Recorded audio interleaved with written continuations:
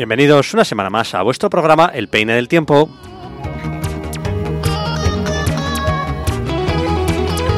Bienvenidos a todos, bienvenidas a todas a Donostia Cultura y Ratia, El Peine del Tiempo, a vuestro programa. Como cada jueves, hoy os traemos las últimas noticias y novedades de Donosti. Bueno, vamos a repasar todo lo que ha sucedido, todo lo que va a suceder esta semana. Estamos con Agustín Yerobi. Buenas tardes, Agustín. Buenas tardes, Miquel, y buenas tardes a todos los escuchantes de Donostia Cultura y Ratia. Bueno, supongo que nos habrás traído muchas noticias para el día de hoy. Pues algunas he traído, algunas de Donosti y algunas no de Donosti. Pero bueno, que de alguna manera u otra afectarán también a la ciudad. Sí, a todos, nos afecta a todos.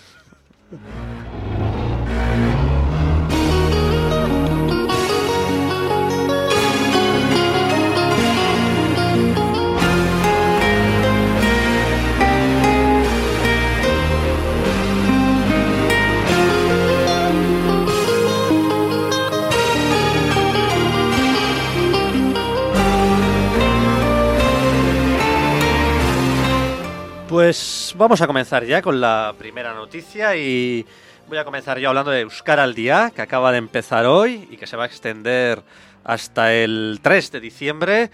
Estas actividades en todo el País Vasco y también, por tanto, en Donosti, la tercera edición de Euskaraldia, y que pues hoy mismo ha dado comienzo, y en San Sebastián pues han colocado una carpa, un ambiente festivo en el bulevar, con música, con danza, actuaciones musicales, mensajes, reparto de chapas. Todo eso pues está sucediendo, yo creo que ahora mismo, desde las 6 al lado del kiosco del bulevar. Y no sé si te has enterado, Agustín.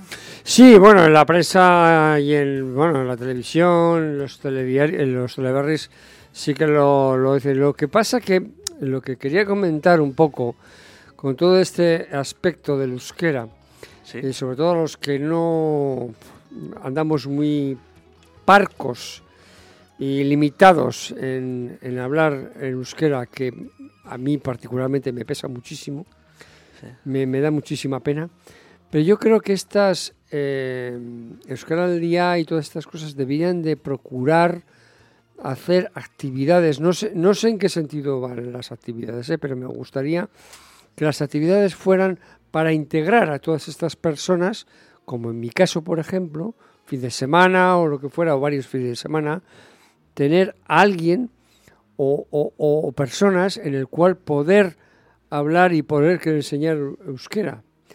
Porque normalmente los que trabajamos durante todo el día pues tenemos muy poco tiempo, y yo creo que sería interesante incluso de alguna manera los poderes públicos no simplemente ir a un euskaltegi, a un barnetegui, gastarse un pastizal o un dinero, pero sí fomentar para la gente o ayudar a la gente para que pueda mejorar el hablar el euskera, que creo que nos vendría muy bien a todos. Sí. Porque es un euskera que, es un idioma que debemos de procurar mantener de alguna manera, ¿no? Sí, no sé exactamente. Es más, te pongo el ejemplo. Yo, pues por circunstancias de la vida, pues tuve que ir a Francia, y en Francia, pues tienes que hablar francés. Es que allí no habla nadie castellano. Ya. Entonces tienes que hacer un ambiente, llamémonos unos talleres, llámale como quieras, un ambiente que donde solo se hable euskera. Para dentro de un nivel, es decir, para que la gente pueda participar. O sea, yo me defiendo más o menos en 4 cositas, pero yo estoy seguro que además con gente al lado en el cual me pueda enseñar estructuras y poco a poco, pues con el tiempo seguramente que lo dominaría. Hay varios roles. No sé si sabes los 2 roles de Euskaraldia, Aobizi y Belarriprest. Aobizi, aquellas personas que... Sí, preparar el oído, ¿no? No, Aobizi, aquellas personas que se comprometen a hablar euskera siempre que puedan, y Belarriprest, aquellos que no lo hablan pero lo entienden. Entonces, yo entiendo mucho, ¿eh? Pues podría ser Belarriprest. Animas a las otras personas a que se dirijan a ti en euskera. Pues sí. Podría ser un papel. Por ejemplo, sí, me parece, fundamental. Sí, pues porque ¿cómo se aprende euskera, que la ciudadanía aprenda euskera? Pues a través de estas cosas. Sí, pues bueno, ahí es, pues bueno, esos dos papeles. ¿Por qué hablamos castellano? Porque en casa hablamos castellano y toda la vida hemos hablado castellano. Y nuestro idioma es, el castellano. Y en euskera, pues lo mismo en los sitios donde se habla euskera. Es que eso es la lengua donde tú hablas normalmente. Y si estás en un sitio donde hablas, intentas hablar y aprender euskera, al final lo aprendes. Es que lo aprendes. Bueno, pues ahí es ese papel que puedes quitaríamos adoptar. Trabajo mucho a los euskalteguis, pero bueno. Ahí está ese papel que puedes adoptar si quieres, ¿no? El belarriprest, el que no habla euskera. ¿Dónde se puede hacer? Bueno, pues puedes pedir una chapa en el que indican que eres belarriprest, y eso quiere decir que animas al resto de personas a que te hablen en euskera, aunque tú les vayas a responder en castellano. A mí no me falta ninguna chapa, ¿eh? No, pero bueno, así el resto de la gente sabe que te puede hablar en euskera. Le digo, me hablas euskera y ya está. Sí. Así que no. Sí.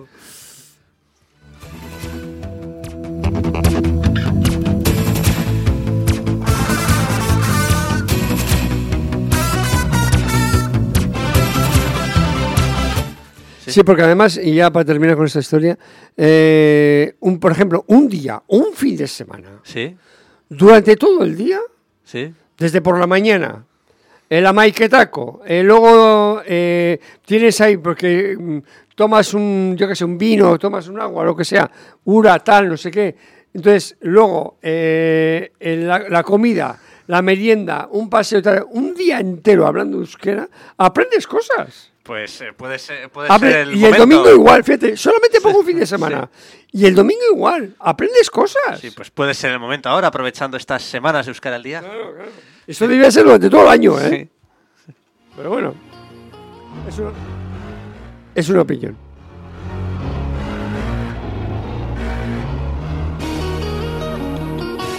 Bueno, ahora te damos paso a ti, Agustín. ¿Qué noticias nos has traído? Bueno, pues vamos a ver, he traído algunas cositas. Sí. Ay, que espera, que se me ha ido el... un segundo. Se han ido los papeles, sí. Ay, demonios. Un momentito. ¿De qué va la noticia de la que quieres hablar? Bueno, pues mira, quería comentar en principio... Vamos a ver si lo consigo. Quería comentar en principio pues el tema que está en candente, en el candelabro, como decía aquella. En el día de hoy. El día de hoy, que es el asunto de la ley sí o sí. Solo sí es sí. Sí, pero la verdad es que han puesto que parece más que una ley, un título de una ley, parece un eslogan publicitario. Sí. Hasta eso lo han hecho mal.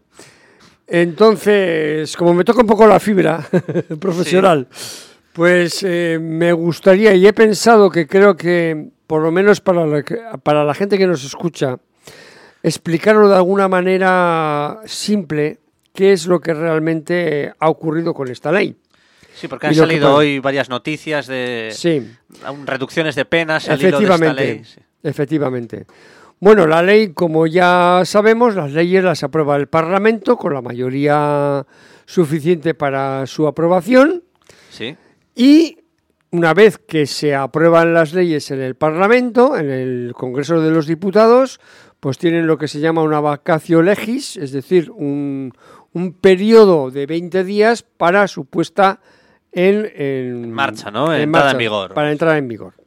Y esta ya ha entrado en vigor.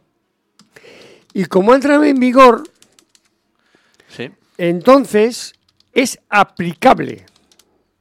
Hay que cumplirla. Y además, había otra ya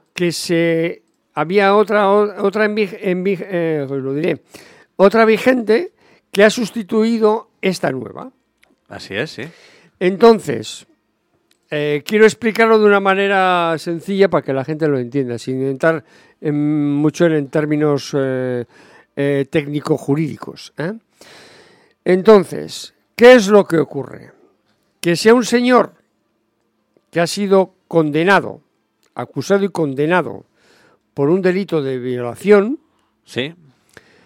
Con la antigua ley le han aplicado una pena Por ejemplo, X. La pena por su delito tiene suele ser, por ejemplo, la pena suele ser entre 6 y 10 años. Sí. Entonces, el juez estima, en base a los hechos y las circunstancias del delito, aplicar una pena. Si no es mucho el delito, pues aplica la pena mínima. Si el disgusto tiene con agravantes, pues aplicará la pena máxima. Sí. Y luego hay entre el 6 años y el 10, que es la pena mínima y la pena máxima, Sí. hay una franja de años, entre el 7, el 8, el 9 años, que están ahí. Entonces, ¿qué es lo que ocurre? Que la nueva ley lo que dice que el tipo de delito de acoso sexual y violencia doméstica, si antes era de 6 a 12 años, Sí. ahora es de 4 a 10. Sí, o sea, baja la horquilla, ¿no? Eso es.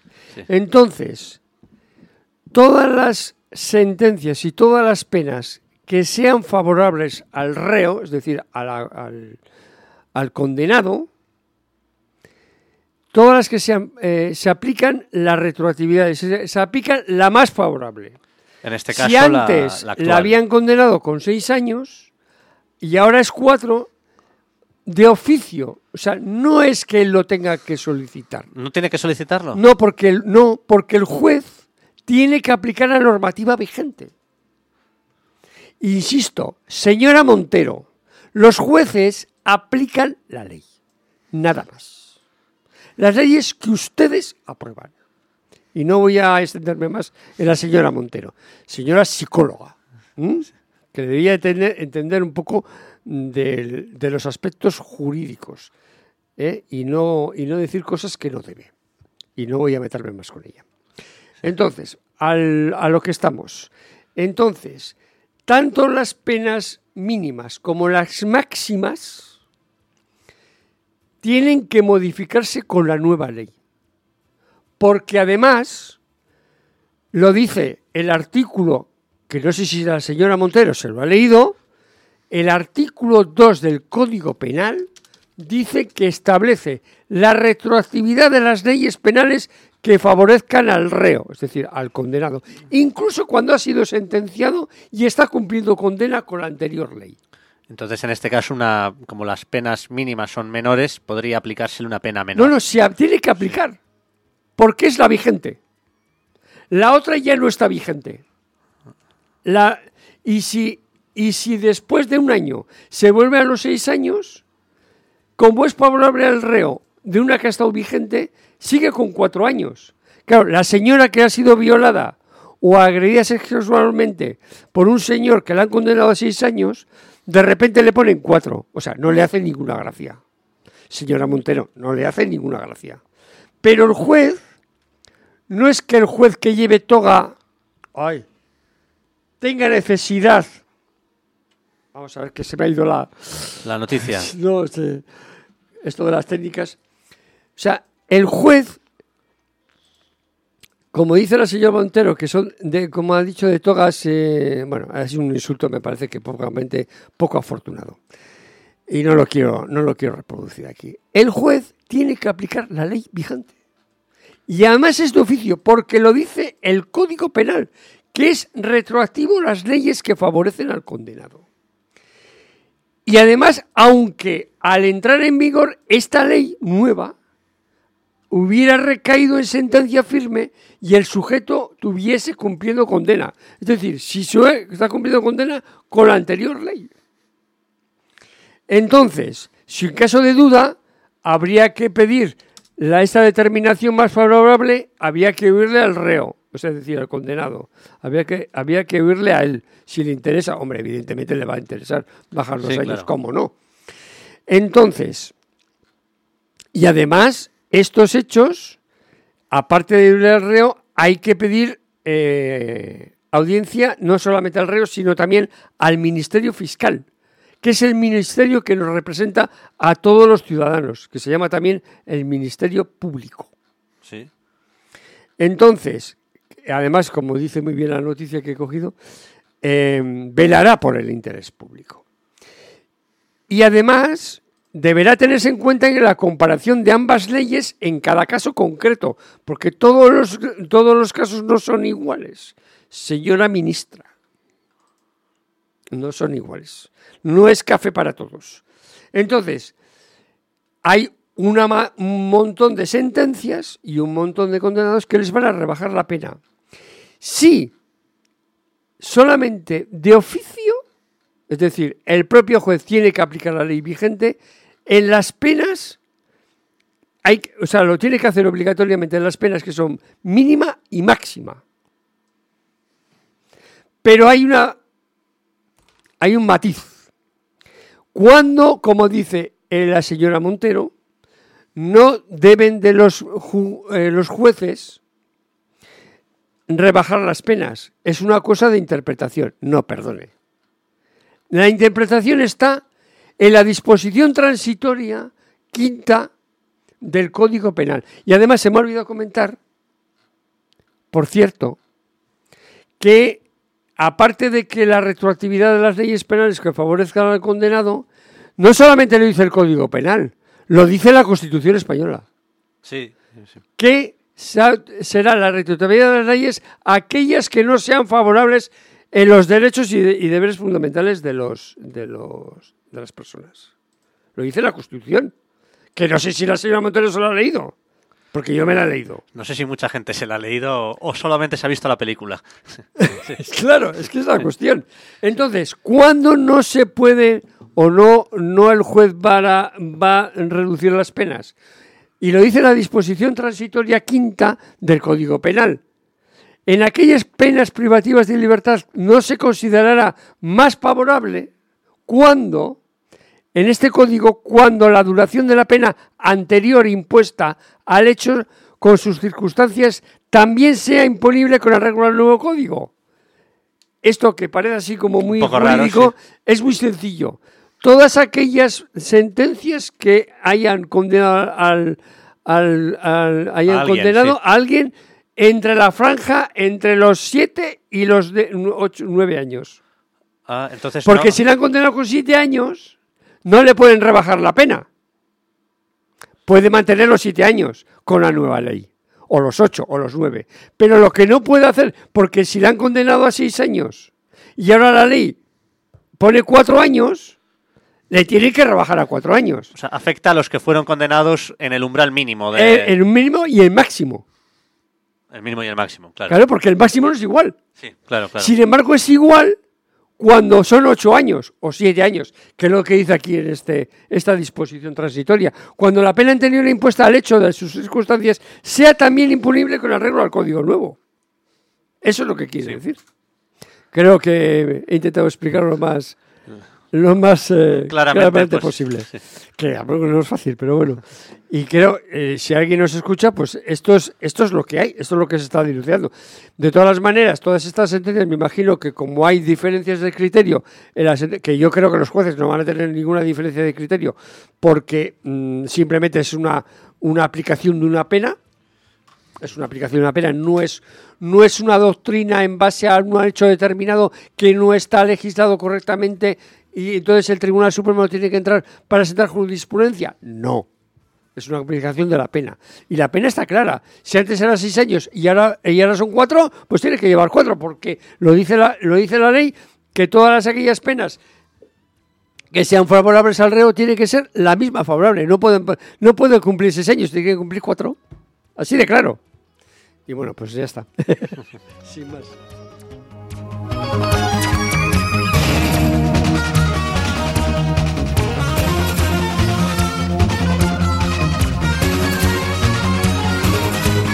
¿Alguna noticia más nos has traído, Agustín? Sí, claro. Por cierto, que había quedado con Edu para llamarle. A ver. Pues estaremos atentos. Sí, voy a hablar de una cosa que igual te gusta. A ver. Ya que viene la Navidad, va a haber luces de Navidad. ¿Y qué también va a haber? Pues creo que ya sé lo que me vas a decir porque la vi ayer. Pero adelante, te dejo que la digas. ¿La viste ya colocada? La vi colocada, no la vi dando vueltas, pero estaba en su sitio. Bueno, pues ya sabes que estamos hablando de la noria. Que va a estar de 32 metros de altura, ¿eh? 32 metros. Que no es poco, ¿eh? No. Esperemos que dé vueltas. Se encontrará instalada en Alderdieder, como siempre. Sí, en su ubicación habitual. Y empezará a dar vueltas. Empezará a funcionar a partir de mañana. Hasta el 31 de enero. No solo también animará las fiestas navideñas, sino también el mes de enero en toda su totalidad, porque nosotros los Donostiarras hasta el 20 de enero pues estamos prácticamente de fiesta. Y la noria cuenta con 24 cabinas, que hay cabida para 144 personas, como máximo. Cada viaje costará 5 euros menos los lunes, cuando el ticket será 2,5. ¿Le estás llamando tú? Le he dicho que le iba a avisar, pero bueno, en cualquier caso. La primera noria que se instaló en el del día de fue las Navidades de 2018. ¿No te he cogido? Y con notable éxito, y además fueron 90.000 personas montadas. ¿Te has montado alguna vez en la noria? Sí, me monté un par de veces. Sí. ¿Ah, sí, eh? Sí. ¿Y qué sensación se tiene? Pues, bueno, un poco de vértigo, pero bueno, yo iba bien amarrado, pero bueno, son unas vistas impresionantes y es una bonita experiencia. Pero bueno, sí que algo de vértigo yo sí sentí. Hay gente que le afecta más o menos. Hay un momento en que estás casi encima del mar o encima de la playa y... ¿Te da un poco de cosa de mareo o algo? No mareo, pero bueno, la altura es... De 32 metros sí, es una... Sí. Bueno, yo he estado en la Torre Eiffel, en el último estado, vamos. Sí. Pero en la Torre Eiffel ya hay una valla. Ya no sí, claro, no es lo mismo. Eso está en movimiento. Sí. ¿Y se paran alguna vez? ¿O? Sí, se para. Te paran arriba y das algunas vueltas. Es bonito, sí. Sí, y además, como comentamos, a partir del año siguiente, el 2019, se instaló una mayor de 50 metros de diámetro con 36 cabinas y una capacidad de 216 personas para cada viaje. Y la instalada el pasado año fue de menor tamaño y similar a la que está hoy lista ya para funcionar. Llámale, Edu, a ver.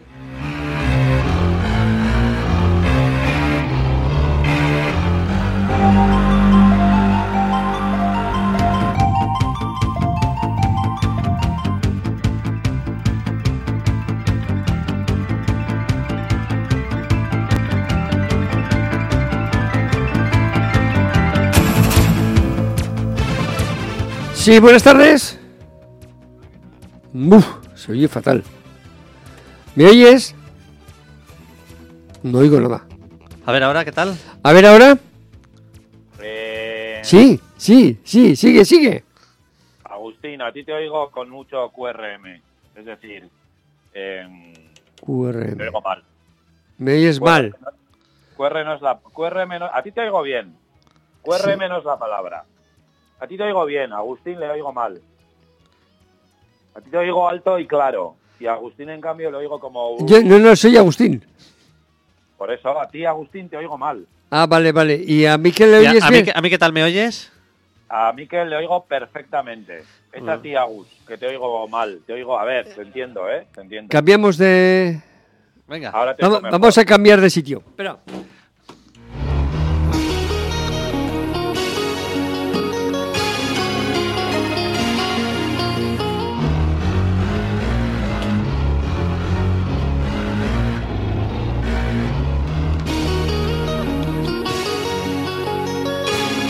A ver, Edu, ¿me oyes? Sí, te oigo bien. Vale, ¿me oyes ahora?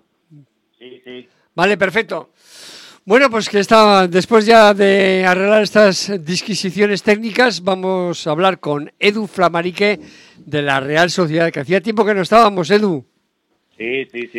Mucho tiempo, ¿verdad? Madre mía. Sí. Bueno, ya me has comentado fuera que estás mucho mejor, mucho más tranquilo y de lo cual me alegro. Así es. Bueno, pues tenemos un año ilusionante, ¿no? Vamos muy bien, terceros en la Liga, primeros hemos pasado de grupo en la Europa League. Bueno, no se puede pedir más, ¿no, Edu? No. Es decir, se perdieron un par de partidos en Valladolid y luego el siguiente contra el Betis, pero es que no puedes ganar todo, nadie gana todo. Entonces, estamos terceros en Liga, fue muy importante ganar en Sevilla para acoger ese largo parón y quedarnos ahí terceros, y al equipo se le ve bien, se le ve fuerte, incluso con los lesionados ha conseguido mantener una regularidad muy alta y muy buena en Europa. Y fíjate si teníamos un Coco delante, un gran Coco, pues que al final no ha podido con nosotros en el cómputo global. Y ahí estamos, líderes de grupo y a esperar los octavos.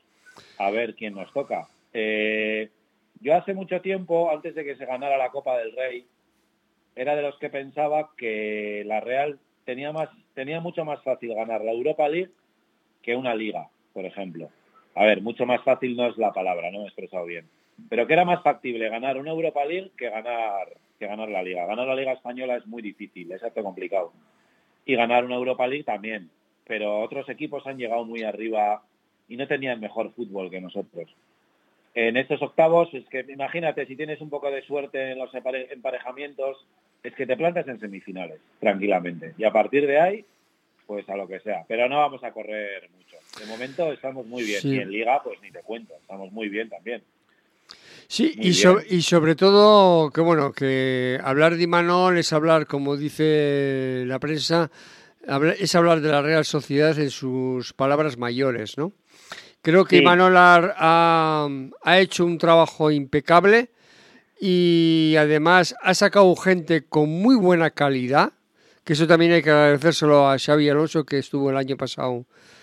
Y, por ejemplo, me estoy acordando ahora de Navarro, que está ya prácticamente titular en el primer equipo, y muchos están, Marín, que acaba de renovar, y esos son los que en principio son los potrillos que están solventando el problema, pero cuando vengan todos los buenos, esto va a tener muy buena pinta, ¿no?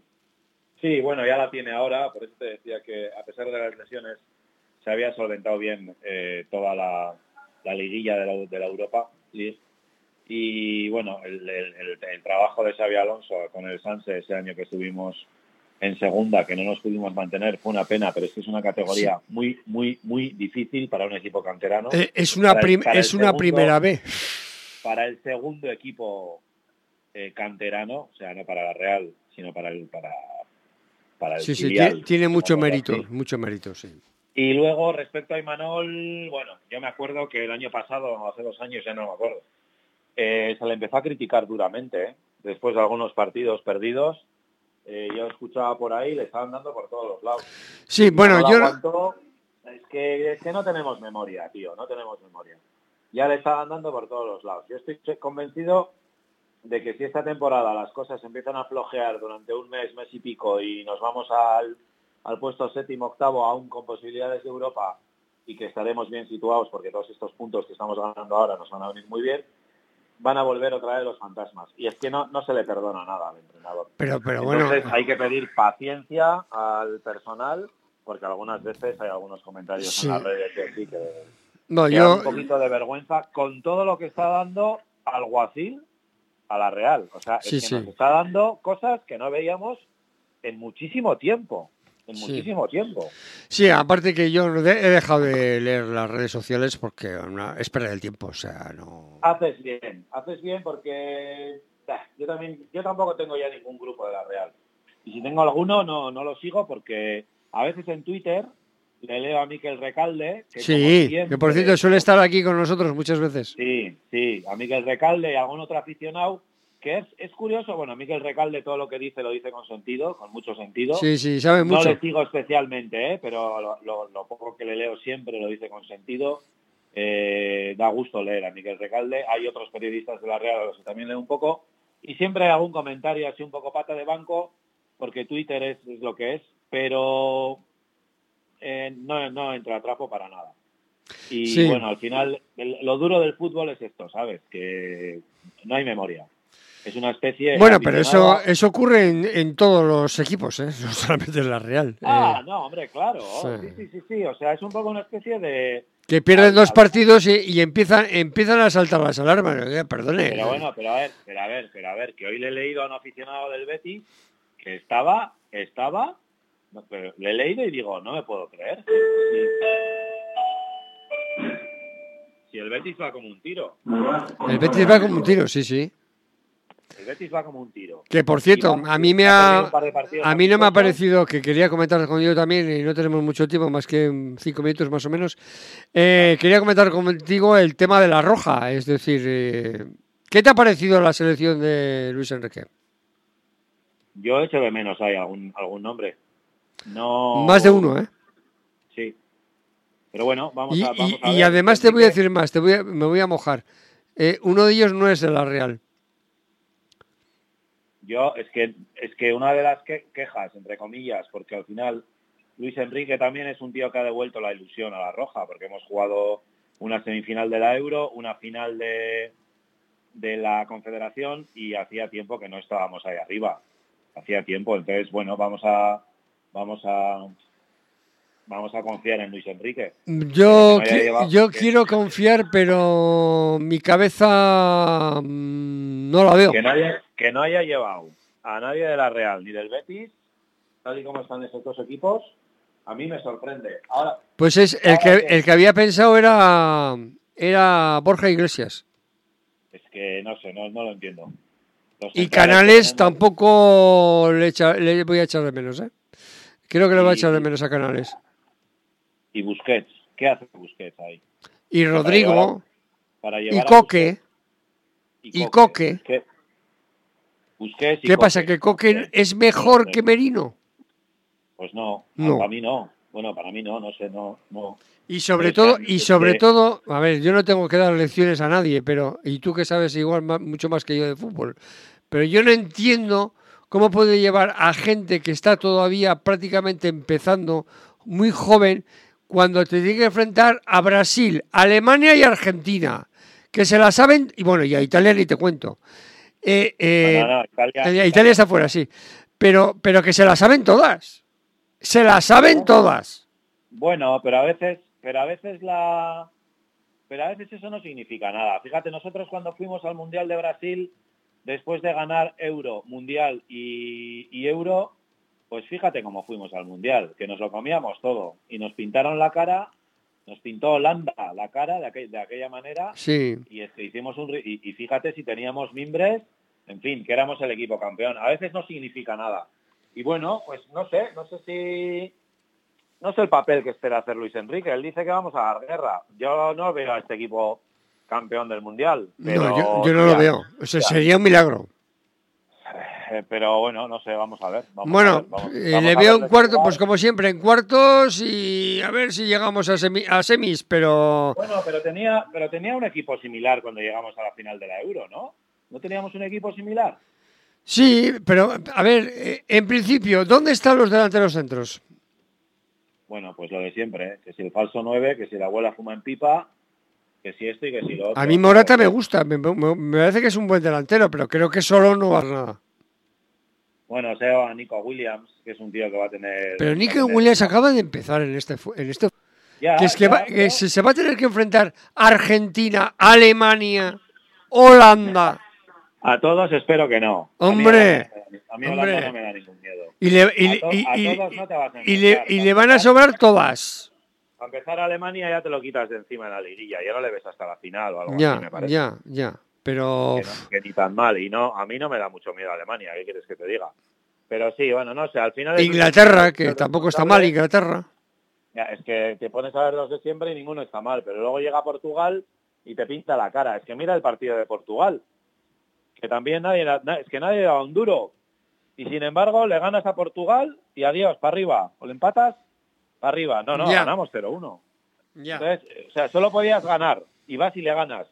Entonces, por eso yo creo que hay que darle un voto de confianza a Luis Enrique. Ojalá, quiero pensar, ojalá. Lo que pasa es que hoy he visto un poco el partido, no he podido verlo más que un ratito, con Jordania, que han ganado 1-3.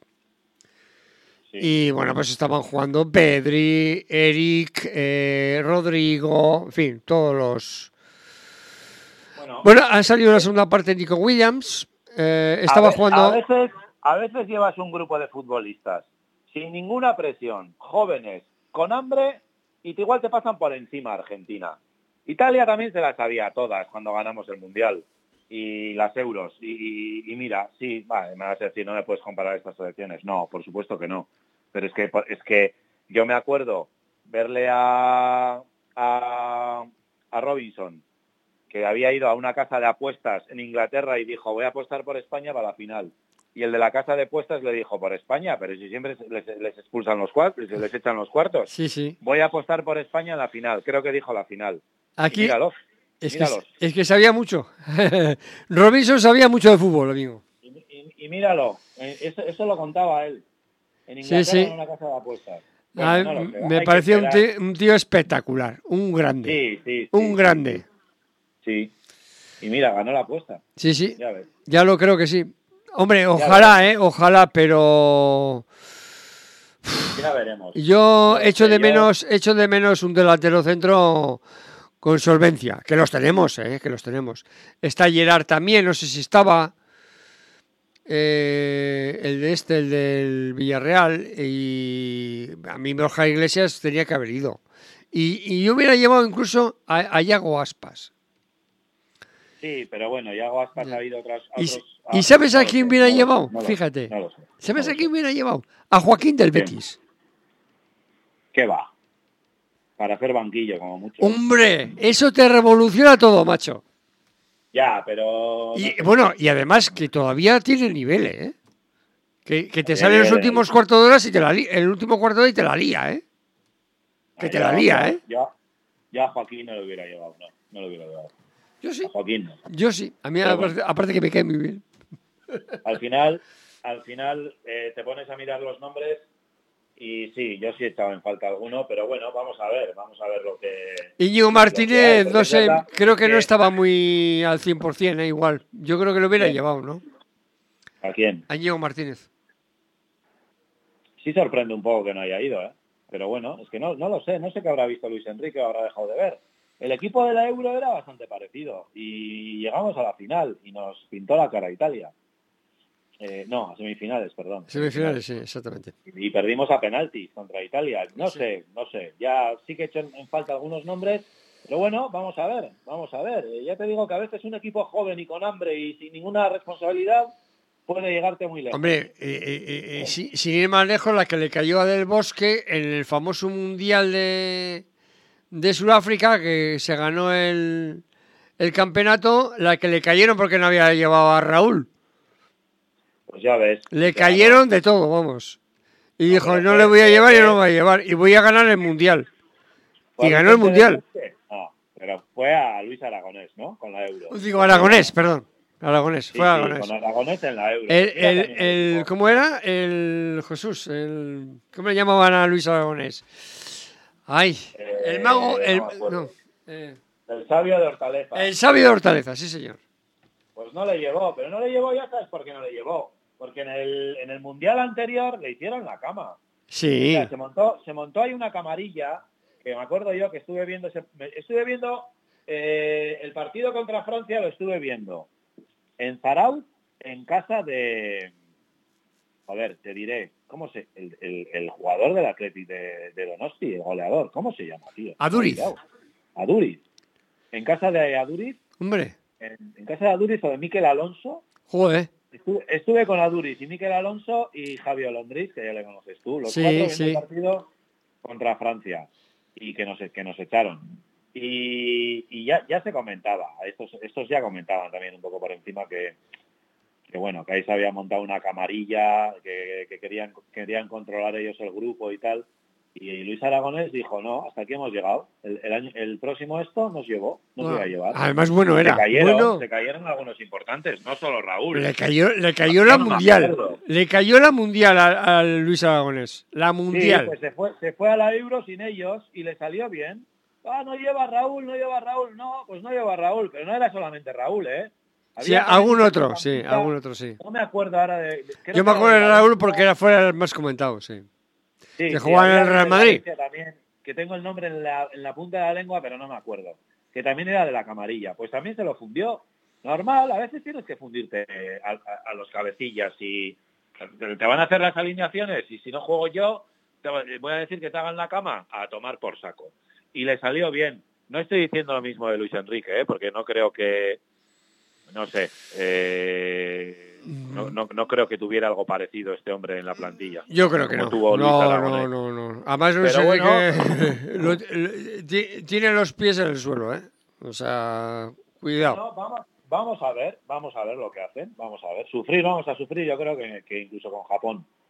Pero bueno, igual contra Alemania hacemos un partidazo y suben las apuestas. No lo sé. Vamos a esperar. El fútbol ya sabes que es un estado del ánimo. Depende. Claro, y mira ese 7-0 que se le metió a... No, espera, ¿cuánto le ganamos a Alemania? Sí, 7-0, sí. 7 o 8. Sí, 7-8-0, 8-1 o algo así. Entonces, claro, y también era uno de estos equipos jóvenes y que andaban... No lo sé, nunca sabes. Pero sí que he echado de menos yo, pues algunos nombres en este... Y yo no hubiera llevado a Busquets, por ejemplo. Yo hubiera llevado a Mikel Merino. Pero... O llevas a Busquets y no llevas a Coque, no sé cómo decirlo. Es que Coque no sé qué pinta. Coque no sé qué pinta ahí, la verdad. Ni yo, porque además el Atlético no está nada bien, tío. No. Pero bueno, veremos, vamos a ver. Muy bien, Edu, pues no te molestamos, que sabemos que estás ocupado y muchas gracias, como siempre. Vale, a vosotros. Y nada, a seguir bien, gracias. A vosotros. Agur.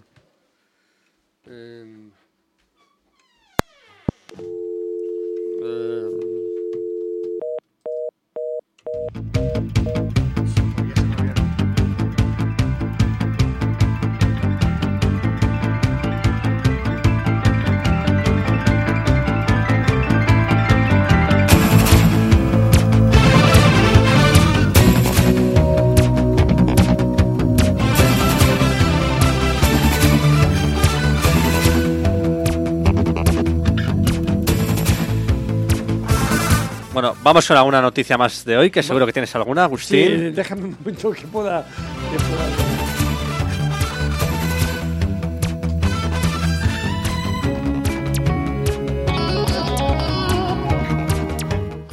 Pues sí, vamos a hablar de... No sé si alguna vez has cogido un taxi. Pues sí, alguna vez he tenido que coger el taxi, sí. Bueno, pues va a haber cambios. A ver. Y el Ayuntamiento de Donostia va a haber cambios y va a mejorar el servicio y también van a mejorar las tarifas. ¿Mejorar en qué sentido? Pues que el viaje más barato en taxi en Donostia va a ser de 6 euros. Más barato.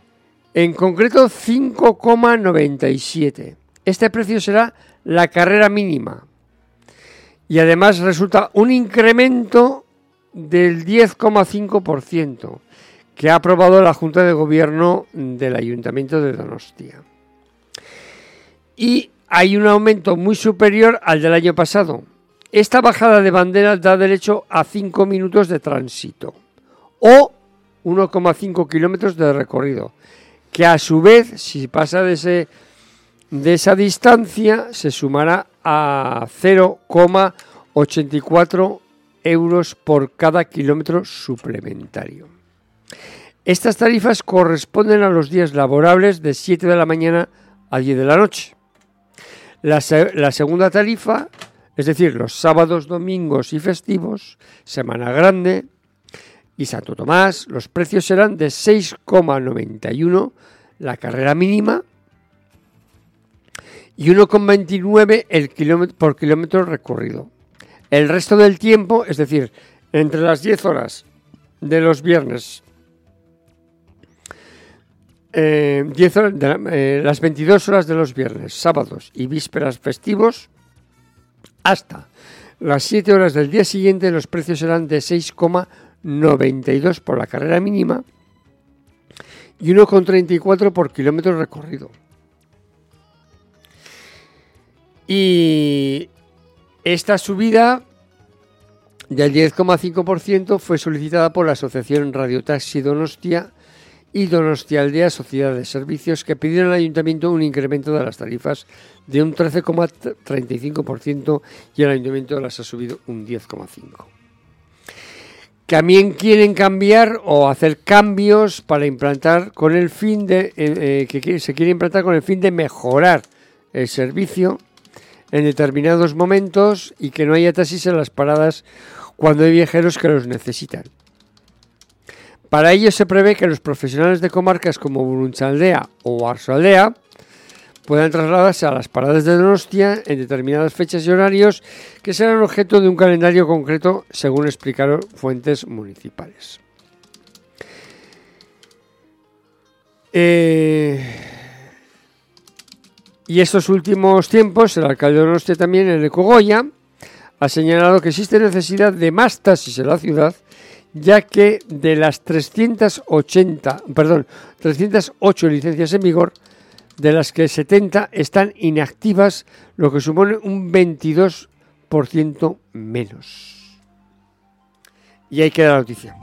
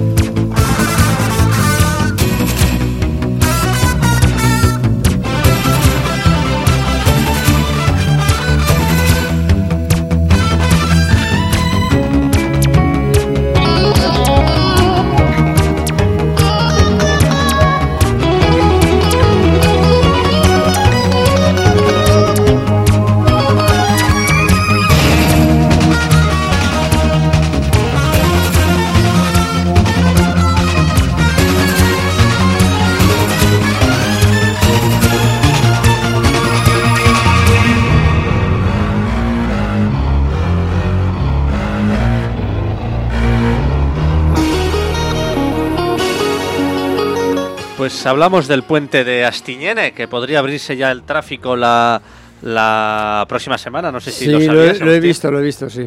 Lo comentamos creo que la semana pasada, ¿no? Sí, pues ya es, bueno, pues ya la próxima semana, así se ha dicho, el nuevo puente Astiñene, que está al lado, en paralelo al anterior, en la calle Guía, pues se podrá abrir y, bueno, en principio un puente más grande y tal, con bidegorri, bueno, y que conecta a Riberas de Loiola con el barrio de Guía. Por fin vamos a ver la luz después de tanto tiempo, ¿eh? Sí.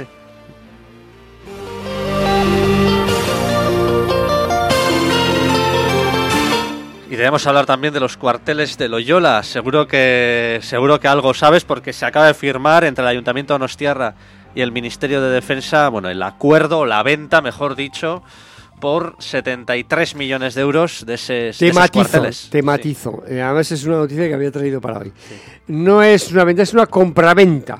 Una compraventa, ¿cómo es eso? Es un acuerdo para la compraventa. Es un acuerdo. De las 17,5 hectáreas que asientan en los cuarteles de Loiola, y muestra del compromiso del Gobierno de España a través del Ministerio de Defensa, que ha mostrado interés en la ciudad y en definitiva también uno de los principales problemas, como es el de la vivienda. ¿Andamos bien? Y además esto se ha fijado en un precio, ¿no? Sí. Vale. Eso se ha fijado en un precio de 73,3 millones de euros para que tendrá que aportar el ayuntamiento para los cuarteles de Loiola. Y la idea es de... Bueno, 4 años de plazo creo que dan, ¿no? Sí, la idea es de mantener los edificios que están... Junto al río, creo que es. Junto al río, y el resto para hacer viviendas de protección oficial. Sí, un nuevo barrio, bueno, manteniendo los dos edificios que están justo hacia el río, sí. Y el delegado de gobierno también, el señor Denis Itxaso, que se ocupa ahora del regimiento, dice que el terreno que ocupa ahora el regimiento de infantería Tercio Viejo de Sicilia 67 no va a poder estar a disposición del ayuntamiento hasta que no esté construido el nuevo cuartel, que parece ser que vienen llevarlo a Zubieta, si mal no recuerdo. Bueno, también hablaron de la hípica de Loiola. Perdón, no hay Zubieta, digo yo. Yo estoy con mi real. A la hípica de Loiola, efectivamente, a la hípica de Loiola. Que hay unos terrenos allí y lo quieren llevar allí. Vamos, es un poco la idea que tienen. Esto todavía está un poco verde, no está cristalizado, pero bueno, ya hay un principio de acuerdo para realizar la compraventa y esto me imagino que con el tiempo pues tendremos más noticias y tendremos noticias más concretas al respecto, porque me imagino que lo irán ya cristalizando la compraventa, el precio y la ubicación, donde se vinculan ahora como decimos, los cuarteles de Loiola, si se ubican en la hípica o no, y bueno, pues veremos cómo va la cosa.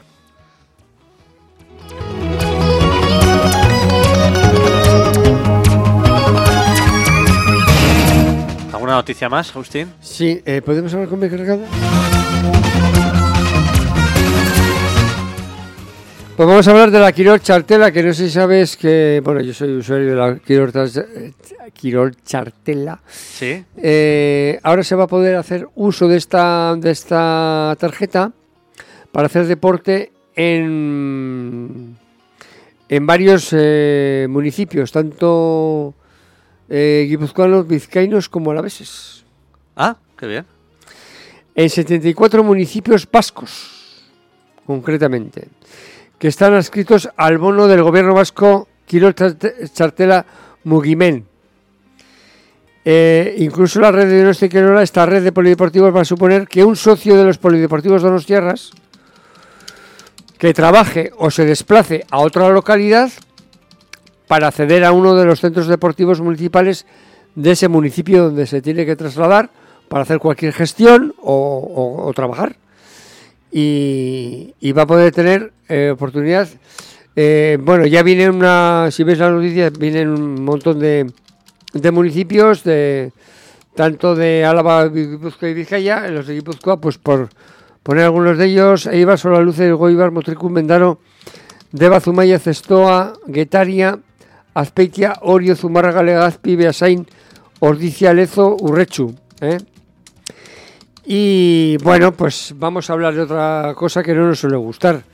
Y es que los nuevos precios de los abonos van a comenzar a cobrarse a partir de 2023, que van a subir un 3%. Por tanto, las familias monoparentales, como los adultos menores, jóvenes, 60 plus, 65 plus, pasarán a costar un 3% más. Y la Kirol txartela social, por su parte, va a subir un 1%. La entrada suelta al polideportivo va a costar un 10% más. Los menores de edad ascenderán a 4 euros, un 9,5% más que hasta ahora, mientras el adulto va a pasar a un 7,5%, un 11% más. Los abonos de 10 usos no nominales, tanto de menor de edad como el de mayor, seguirán teniendo un descuento del 25%. Y los precios de los abonos los tengo aquí todos. En 2023 van a ser monoparental 238 euros con 35. Todos suben un 3%. Adulto va a ser 229,40. El menor 89,34. Joven 139,05. 65 plus 130,45. Familiar 394. Familia numerosa 295,10. 65 plus familiar 230,10. Personas con discapacidad 88,50. El social 24. El mediodía 160. El mensual adulto 27,28 y el mensual menor 16,50. Y la entrada en los polideportivos en 2023 monoparental serán 89,90, el adulto 57,50, el menor 26, el joven 41,75, el 65 plus 22,80, el familiar 94,35, el de familia numerosa 89,90, el 65 plus familiar 22,30 y el mediodía 57,80. Los he traído todos puntuales para que tengamos toda la información. Otros cambios para 2023 son la eliminación de la cuota de entrada para los residentes de Alza. Ah, vaya. Que como ya sabéis, porque lo hemos comentado, se instauró tras la desaparición del viejo polideportivo sustituido por el actual, que abrió sus puertas el pasado verano. Y bueno, pues esto es la noticia, que no creo que nos queda mucho tiempo ya.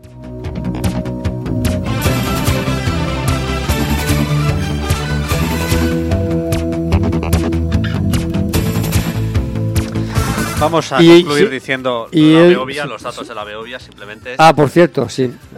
No sabemos nada de los que estaban mal, ¿no? Pues no sé, pero había sí tres. Había. Sí, había uno grave. Sí. Bueno, esperemos que se haya recuperado. Sí, esperemos que sí. Bueno, y deseamos, sobre todo. Fue el atleta Nan Oliveras, sí, quien ganó la Beovia San Sebastián en masculino y Cristina Silva en femenino.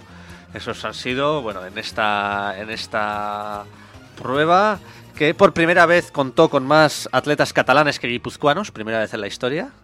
Y pues efectivamente ha sido un catalán. Como decía aquel, ojo al dato. Sí.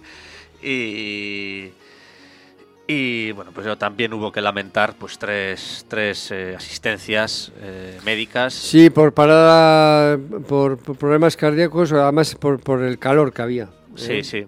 Había que tener mucho cuidado y bueno, parece ser que uno estuvo ingresado, los otros dos no, creo que se han recuperado, pero parece ser que había una persona ingresada, no había ninguna noticia al respecto y esperemos y deseamos que se haya recuperado. Y con cuidado con estas cosas porque los días de mucho calor hay mucha humedad, sobre todo en estas zonas, y hay que tener mucho cuidado porque puede haber problemas de respiración sobre todo.